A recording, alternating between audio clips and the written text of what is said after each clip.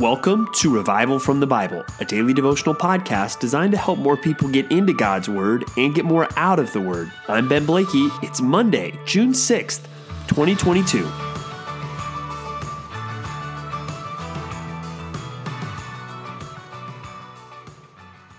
Buckle your seatbelts, everybody, because we're going to be spending a lot of time in the Psalms this summer.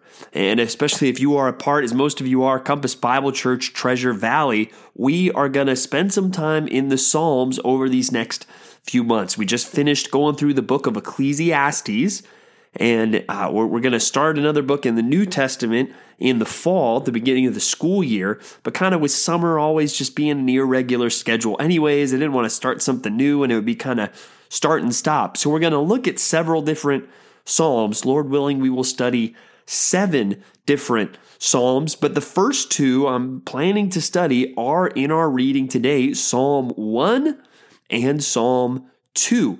Also in our reading today is Psalm 15 and 22, but I want to focus on Psalms 1 and 2 mostly today, and then also to see how Psalm 2 really connects with some things that we're seeing going on in the book of Acts. Now, Psalms 1 and 2 really set up the entire Psalter for us. This really sets the tone for everything that we are going to see in the book. And you'll notice Psalm 1 begins with the word blessed, and it begins with the phrase, "Blessed is the man." Right, and that's really going to be a theme. Psalms is going to show us what is the path to the blessed life. And some people talk about how blessed could be translated happy. What is the path to the truly blessed, truly happy? That's where, again, when we talk about being happy, I'm always saying, well, whose definition of happy? A biblical, deep, meaningful happiness, or a worldly, light, momentary happiness? And clearly in Psalms, we're going to see that the former of those, a deep biblical joy and happiness. But where does that come from? And we're going to see a lot of it really in the context even of suffering. But it tells us there, blessed is the man, and then it tells us what he does not do, who walks not in the counsel of the wicked, nor stands in the way of sinners, nor sits in the seat of scoffers. There's kind of that progression, even counsel, way, seat, progressing there. You know, he's walking, standing, sitting, the wicked, sinners, scoffers. It's all getting worse there. So that's what he does not do. But what he does do is his delight is in the law of the Lord. And on his law, he meditates day and night. And this is a good time to remind us that the order of the New Testament the Old Testament, in our Bibles, frankly, I don't think is the way it should be. If Jesus Christ looked at our Old Testament in our Bibles, he would say, you have all the right stuff here. There's nothing missing, and there has been nothing added. But he would say, what screwed up order is this? Why have you moved things around, right? And you even see it sometimes in the New Testament. They thought of the Old Testament in 3 categories: the law, the prophets, and the writings. And even sometimes you even see it, the law, the prophets, and the Psalms. Sometimes the Psalms was even used as a stand-in for the writings because Psalms was the first book of the writings.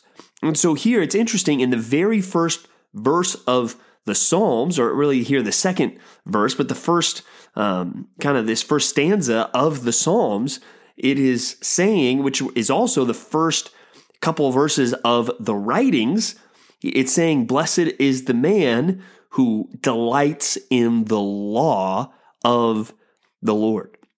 Going back to the beginning, to those first 5 books of the Bible, but even then that word law should even be thought of maybe more broadly even than that, as it is the word Torah, which can mean instruction, right? And so that really gets us thinking about everything that God has instructed us with. Blessed is the man who delights in God's instruction and meditates on God's instruction day and night. That's the blessed man. That's the happy man. We're going to see more of that. And even we won't dig too deeply in here into Psalm 1, because Lord willing, I'll be teaching on it, not this weekend, but next weekend. But then we see these two different men, the man that runs with the way of the world versus the man who delights in God's instruction and then he meditates day and night on it. We see, well, what's the short-term outlook for those guys? Well, the guy that's delighting in the law of the Lord, he is like a tree planted by streams of water that yields its fruit in its season, and its leaf does not wither, and in all that he does, he prospers. The wicked are not so, but are like the chaff that the wind drives away. So that's the short term. The righteous, the blessed man, he's going to be like a tree. He's going to flourish. He's going to prosper. But the wicked, they're going to be like the chaff that the wind drives away. And then the long term, therefore the wicked will not stand in the judgment, and sinners in the congregation of the righteous. For the Lord knows the way of the righteous, but the way of the wicked will perish. So we see that difference there. But really, I hope one thing you're seeing is the outcome of your life. Listen to this, please. The outcome of your life is going to depend on how you respond to the Word of God. The outcome of your life is going to depend on how you respond to the Word of God. And even just in the last 2 days, I've heard two messages that really cover the same story. Pastor Mike Fabarez, he spoke on Sunday morning at Compass Bible Church, Treasure Valley, from Luke 6 and the story of the wise man who builds his house on the rock and the foolish man who builds his house on the sand. And you know how the story ends, but what is the difference between those two men? How they responded to the Word of God. Both of them hear the Word of God, but then only one of them actually does what it says. And Pastor Bobby Blakey taught on that on Saturday night at the first ever National Equipped Conference from Matthew 7, the same parable, but in a different place, slightly different there, as we've seen in the Synoptic Gospels, right? But same idea, and how that points really to the authority of Jesus. Jesus has the authority. Are you going to listen to what he says? And that really gets us, this idea of authority is then what gets us into chapter 2 of Psalms. Who do we think has the authority in this world? Well, the people with the most authority are generally the kings, and that's where we don't have as many kings, but the political leaders and rulers. Look at what it says in Psalm 2. Why do the nations rage and the peoples plot in vain? The kings of the earth set themselves, and the rulers take counsel together against the Lord and against his anointed, saying, let us burst their bonds apart and cast away their cords from us. He who sits in the heavens laughs. The Lord holds them in derision. Then he will speak to them in his wrath and terrify them in his fury, saying, as for me, I have set my king on Zion, my holy hill. Who do you think he's talking about there? I start to talk about the Son of God, Jesus. I will tell of the decree. The Lord said to me, you are my son. Today I have begotten you. Ask of me, and I will make the nations your inheritance and the ends of the earth your possession. You shall break them with a rod of iron and dash them in pieces like a potter's vessel.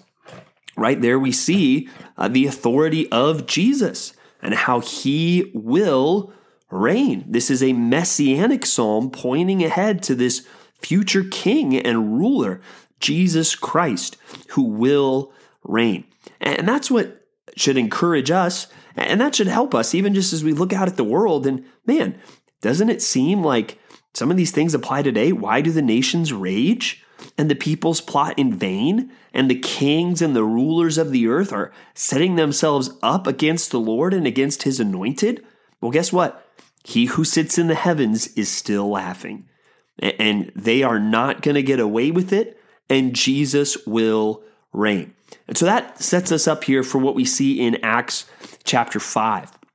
because it is important for us as Christians to remember there is one ultimate authority. All authority in heaven and on earth, Jesus said in the Great Commission, has been given to me. He is the authority. Now, there's no one that comes even close to him. We do what he says, right? Now, what he tells us to do in general is to submit to our governing authorities, right? Christians should basically have the reputation and the pattern of being model citizens.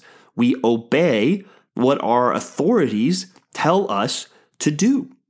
But there have been times, and there may be times even in your life or your society, where there is a conflict and you cannot obey what your authorities are telling you to do and obey what God is telling you to do. And the most clearest example of that would be if your authorities tell you, hey, you cannot preach the gospel. You stop preaching the gospel. That's what we see in Acts chapter 5. The apostles are told to stop preaching the gospel. And Peter says to them in verse 29, we must obey God rather than men. The God of our fathers raised Jesus. Man, I love how they keep going back to the resurrection. Whom you killed. They're not afraid of assigning blame for who killed Jesus by hanging him on a tree. God exalted him at his right hand as leader and savior to give repentance to Israel and forgiveness of sins. And we are witnesses to these things. And so is the Holy Spirit, whom God has given to those who obey him. They are looking here and saying, no, we have to obey God in this situation. And if you notice, just one chapter earlier, when they start to get persecuted in chapter 4, what psalm do they quote? Psalm 2. Why do the Gentiles rage there back in Acts chapter 4 and the peoples plot in vain? They go back to Psalm 2. So these guys knew who the authority was. We live for King Jesus. And because we live for King Jesus, we want to obey him. And he tells us in general, hey, obey your earthly authorities. But if our earthly authorities ask us or command us to disobey King Jesus, we say, well, we have to obey God rather than men. So I hope this encourages you with the authority of Jesus. But again, a reminder, the outcome of your life will be determined by how you respond to the words and instruction of God. Jesus has all the authority, and you are accountable to him. And the way of blessing is the way of delighting in his law, in his instruction, and meditating on it day and night. And I hope this podcast is something that encourages you to do just that. Thanks for digging into God's Word with me today on Revival from the Bible. For more resources, check out revivalfromthebible.com. To learn more about Compass Bible Church Treasure Valley, go to compassbible.tv. The grace of our Lord Jesus Christ be with you.